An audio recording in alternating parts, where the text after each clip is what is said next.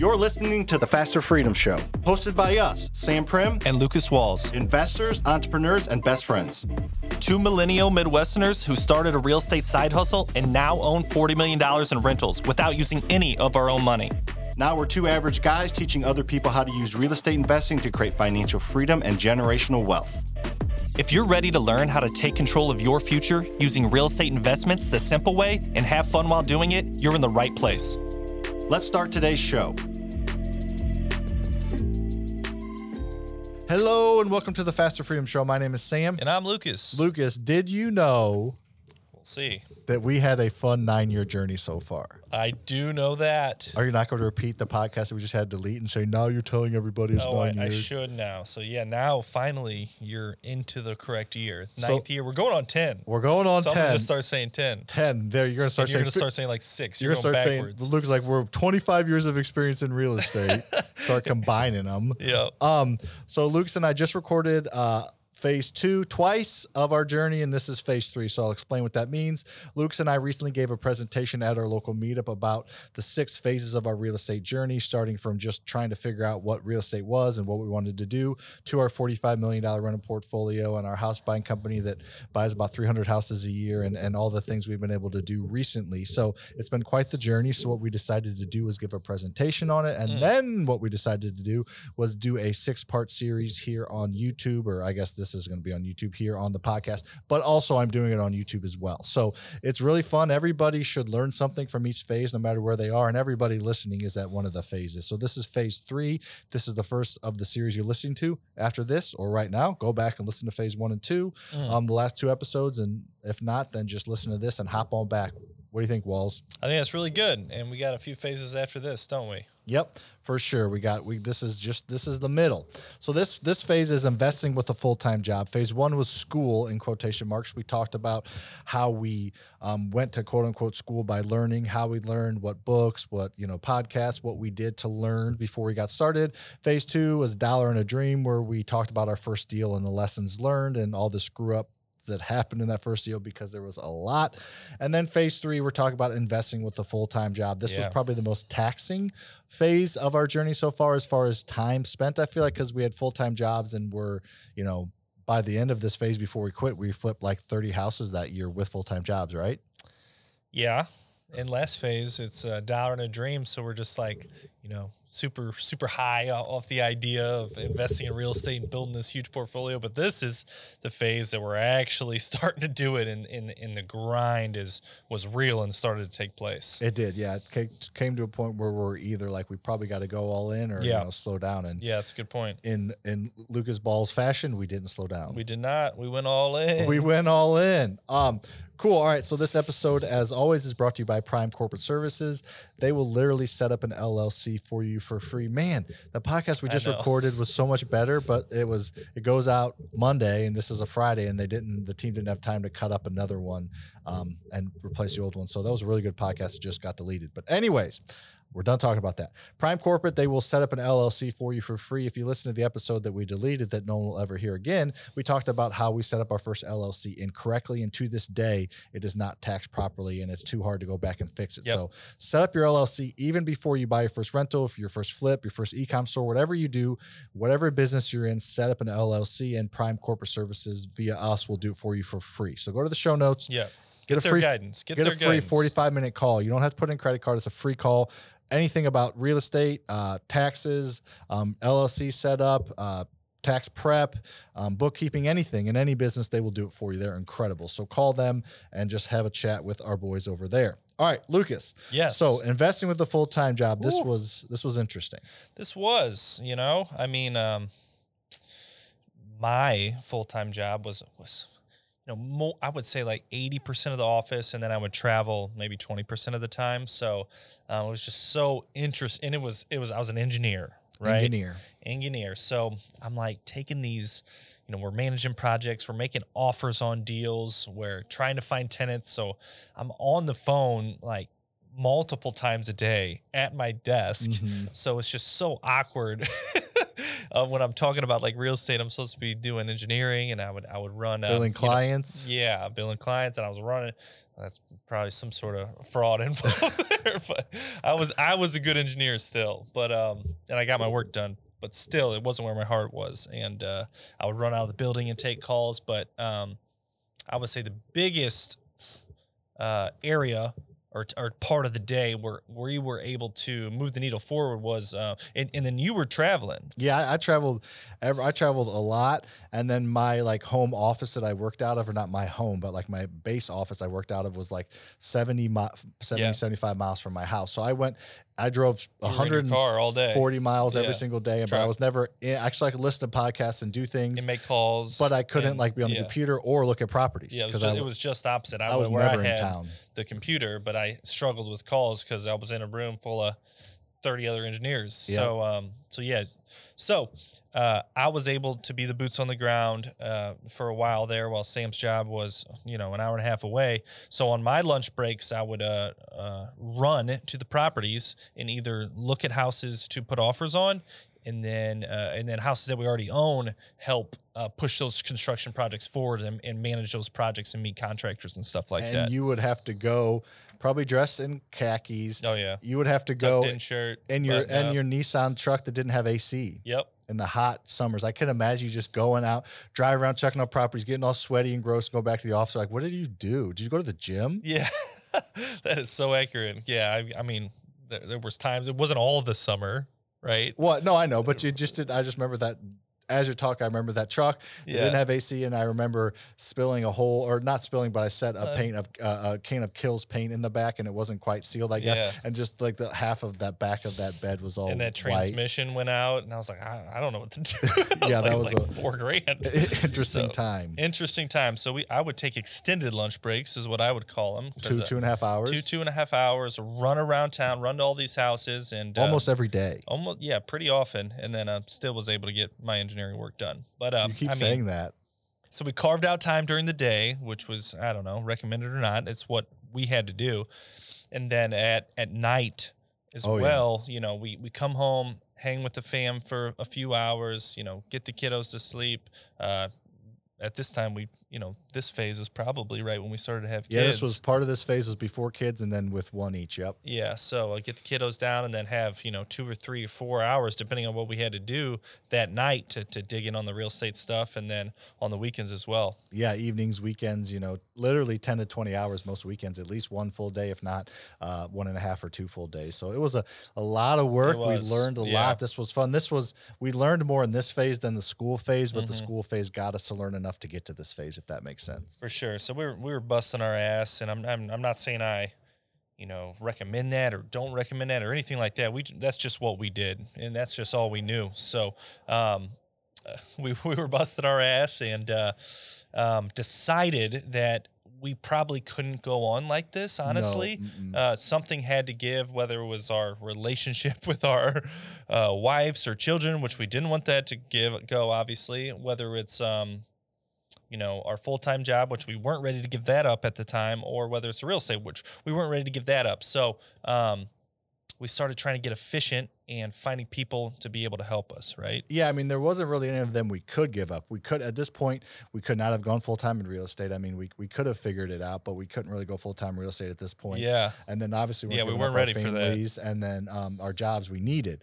And I remember specifically my wife wondering, like, why are you doing this? Because she hadn't seen any of the fruits. That wasn't just your wife. No, I either. know. That was a lot of people Like- were asking us that. Yeah, like because we hadn't seen any fruits of the labor because Yeah. we were mainly buying rentals, a few flips, a few wholesales, but those were basically paying for screw ups and having money in the bank. We weren't like putting any money in our pockets from this for a couple years, and we were working really hard. And you had a good job, and I had a great job, and they're like, "What are you guys doing?" So I ended up, and I've said the story a few times, but I ended up having to, not having to, but I did, and I should have done it a long time, giving my wife PowerPoint presentations. So I would put together a PowerPoint presentation to explain what we were doing, where the business is, what the short-term goals, what the long-term goals were, how I'm going to have more time at home eventually, and how we're going to have more money eventually. Right now, this is what you have to do, because I did a horrible job communicating with her the plans and the vision and the dream at first. So it all has come to fruition and then some, which is cool to look back and say that, like, my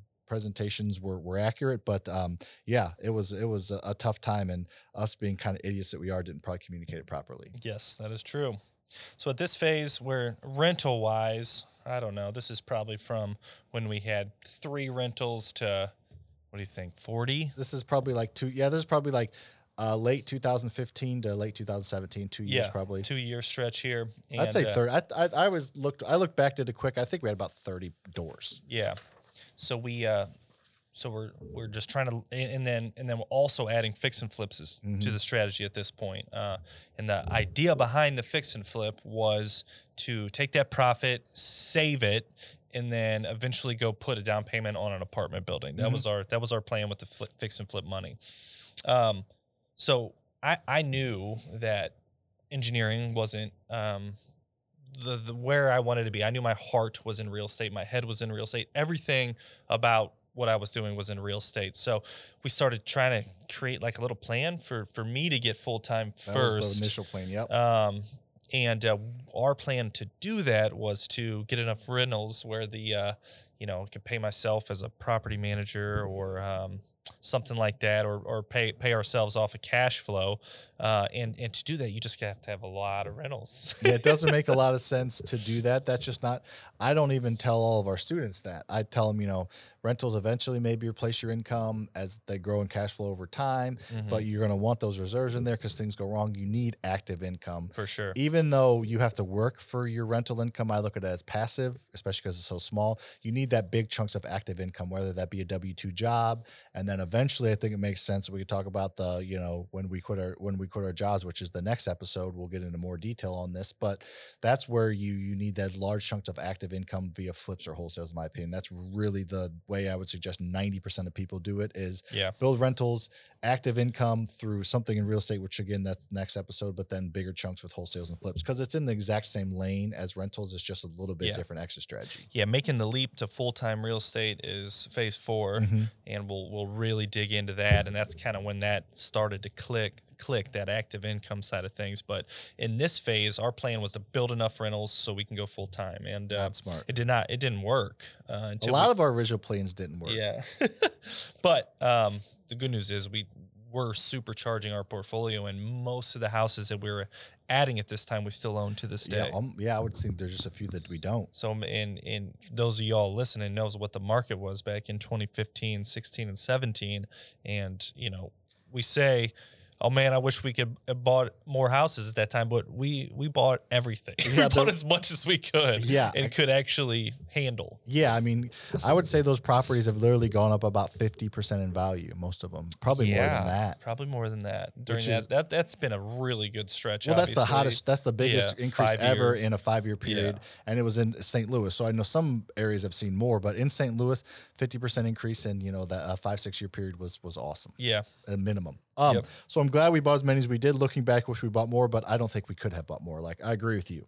So a big question I get from a lot of different people, I'm not going to be drinking that, so you can just grab both for you. A big question that we get a lot of is, how do you get help at first? Because how do you hire? When do you hire? Who do you hire? And I look at it as Lucas and I just are doing so many things, wearing so many hats. And when it becomes too much, you just hire somebody to take a few things off of each of us. And then when all 3 of us, the, people we had on our team pulling out our hair, then you just, as needs arise and as certain, I guess, buckets leak a little bit, you just hire to fill those patches, or fill those holes with patches. So that's how we did it. There was no strategic plan to it, but what we did, the first key hire we did, and not all these people were W-2 employees, but they're just either contractors or people that worked mainly for us, but not only for us. First thing we did was we brought property management in-house. We hired that out originally, so that was off of our plate, but we weren't getting the care. Our tenants weren't getting the care because we're landlords, not slumlords. Our tenants weren't getting the care that we wanted, and our assets, our properties were not getting taken care of like we wanted. So we took that in-house. We hired somebody part-time who had been in property management in the past. She just wanted a few hours a week, so we hired her, and she grew with us for a while. And then the other thing we did was we basically just hired a a contractor project manager to just take on a little bit more of those responsibilities. Lucas still kind of managed those properties. I, in fact, manages of properties as well, the projects, I guess. But what we did was we just had a contractor that we paid a little bit more. So if we needed to raise $50,000 for a fix and flip for the rehab portion, we would raise $55,000, and $5,000 of those funds would go towards paying a project manager to kind of help out. So those were kind of the first key main things we did was property management in-house part-time, and then also project management in-house part-time, I guess is the way to put it. But both of them were not employees. They were contractors. For sure. There are two key things that, number one, we still have these roles in our office to this day. And number two, actually, did I say three things? Still have these roles in the office to this day. So that's how important they were. Mm-hmm. The cost can be baked in to the project, like Sam said. Either rental income or rehab funds. And number three, this is where the majority of our time was going. So this is going to free up the most of our time. And it's not a lot. It's not like we were going to sit on our hands with this free time at this point. We were not satisfied. So we could use this free time to execute more revenue generating activities. And that's where we wanted our time to go. Buying assets, working with the banks, trying to get the best terms, just working on building and scaling instead of the day to day. Yeah. And I think, phase 5. So next phase is going to be quitting a full-time job. Phase 5 is going to be scaling. Stage 6 is going to be building a team and a withstanding company. Stage 6, we really talk about. So that's in a few episodes from now. So check that out if you're watching this after it's been out for a little while. But phase 6 is when we really talk about building a team and hiring people to do things that better than we do them. And allowing us to do things in our genius zone. So so we just kind of dipped our toes into having people work with us / for us. So that was kind of our original steps in this phase, where a lot of time spent at the properties, pretty inefficient, growing, learning a lot, buying what we could, figuring things out, bobbing, weaving, get that, boom, boom. And then, starting to communicate better with people before we decided to make that leap, which is where next episode starts off. Yeah. So Lucas, you want to talk a little bit about kind of some of the challenges that we had at this time, and then we can get on to kind of our biggest wins, our biggest takeaways that we think were most impactful? Absolutely. So learned a lot during this time. We talked about time and how that was a huge challenge for us. I'm not going to dig in too much on that, but I will talk about this one specific deal that we did. And we talked about earlier, we were buying everything that we had the funding for and the time to do at this time. And that included buying some not so great deals. And Sam and I took down a 3-pack of houses. 2 of them were tenant occupied and one of them was vacant.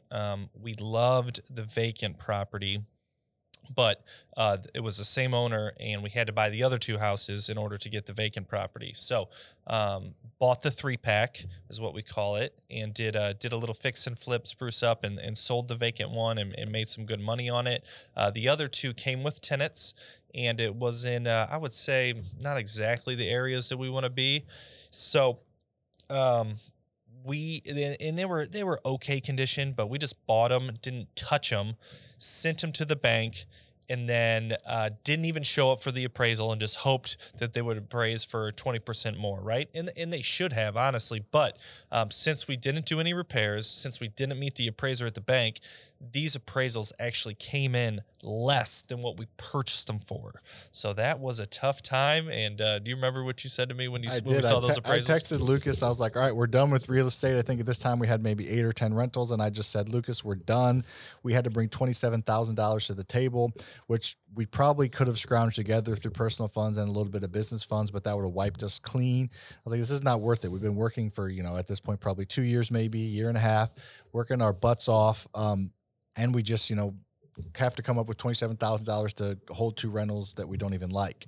So I remember texting Lucas. I was like, we're done with this. It was fun. Let's go back to figuring something else, some other side hustle out. And fortunately, surprisingly, oddly, Lucas had a little bit of level of a head, because usually he's the hot head. Well, yeah, we reached out to our banker and kind of figured out some options, right? And you always have options when the appraiser comes back low, right? One option is to go to a different bank and they'll use a different appraiser. And then, it's a very subjective number. So you can meet that appraiser and hopefully justify your stuff. You could do some work before you get it appraised. But one of the things that we decided to do is sell them. And if your appraisal comes back low and you're confident you can sell it for higher, that's what we did. So one of the houses we sold because it was the crappier of the two and pretty much just broke even, just walked away. And the other house, and that was the worst appraisal. That was the majority of the 27 grand that we had to bring. That was like from that 18 or 19, house. I think, yeah. So then we had another, let's say 10 grand on the other house that were low, but we kind of liked that house a little better and had a good tenant and cash flowed. So we were able to take that 10 grand and the house that we talked about on the Dollar in the Dream phase, Saturn, had enough equity by this point with some debt pay down and some appreciation that we're able to tie that extra 10 grand to that deal. To that loan, so we still came to the table on refinance of this one house with nothing. Yeah. So basically the moral of that story is we were able to get creative and make it still work, because that's one of the beautiful things about real estate. Just not to pick on stocks, but Lucas, when the stock goes down, I mean, I'm not a stock expert. I guess you have options. You can hold it. You can wait for it to go back up. You can, cut your losses and write it off, but you don't really have a ton of options. Probably more than I know, but not a ton. In real estate, you do have a lot of options. You control that asset. It would be like in the stock market, if you owned Apple and Apple dipped 10% over the next 6 months, which I don't think they're probably going to do, but if they do, you're kind of at the whims of that. You only have the responsibilities of what you can do with your money. But in real estate, it's like you own Apple. If Apple dips 10% and you own Apple, you can try to come up with a new product. You can lay people off. You can do several different things to try and help the bottom line. So when you're investing in real estate, it's like you own the company that you're investing in the stock market. That's how much control you have over it. You can sell it. You can refinance it. You can tie the, debt on it to another property. You can bring in a partner. You can sell it partially. There's so many different things you can do. That's the beautiful thing about real estate. It's extremely flexible. Yep, absolutely. Allows you to screw up a lot what you do in real estate. Yeah, I think we've had an episode on this, but about how important those failures and challenges are to you, your growth as an investor, to your growth as a business. So I just kind of welcomed it, and we just kind of welcomed it and figured out what we can learn from them and get better in it. And what we learned from these, and we've never made this mistake again to this day, is meet your appraiser at every single appraisal. Yep. And just build that relationship and be able to explain your case and justify why you think this house is worth X. Because it's extremely subjective. Like, running comps and being an appraisal, there's like some art to it. There's some math to it. There's some science to it. It's a mixture of everything. And if you meet them and build a relationship with them, and a lot of times they'll ask you, what do you think this is worth, or what do you need out of this? And, they're not going to, if it's probably worth 150 and you say you need 200, they're not going to give you 200. For sure. But if it's probably worth 150 and you say, I need 155 to not come out of pocket, if you build a relationship with them, as long as they're not going to as long as they can justify it some way, which they can usually, then they will appraise it for 155. For sure. They're people, they're humans, they do it. And an appraiser's job is a lot easier if they have a sale contract as a benchmark, right? The house is under contract for this. That's what it, hopefully needs to appraise for. They might come in a little lower, a little higher sometimes, but at least they have a benchmark. With a refinance, there's nothing to go off of. It's a blank slate. So you got to help guide them in some sort of direction before they start digging into the numbers. Yeah, because if they don't know, they're just going to err on the conservative side just to be safe. So, yeah, a good point. And the other challenge we had this time was, we talked about it a lot, was time. Just trying to figure out, squeeze time out of the day. Everybody has the same 24 hours in a day. So we squeezed time and did what we could in our spare time. And this is when we really kind of started to learn a lot about leverage and leveraging other people's skills. We already had leveraging other people's knowledge. We already had been leveraging other people's money, but now we were starting to leverage other people's skills.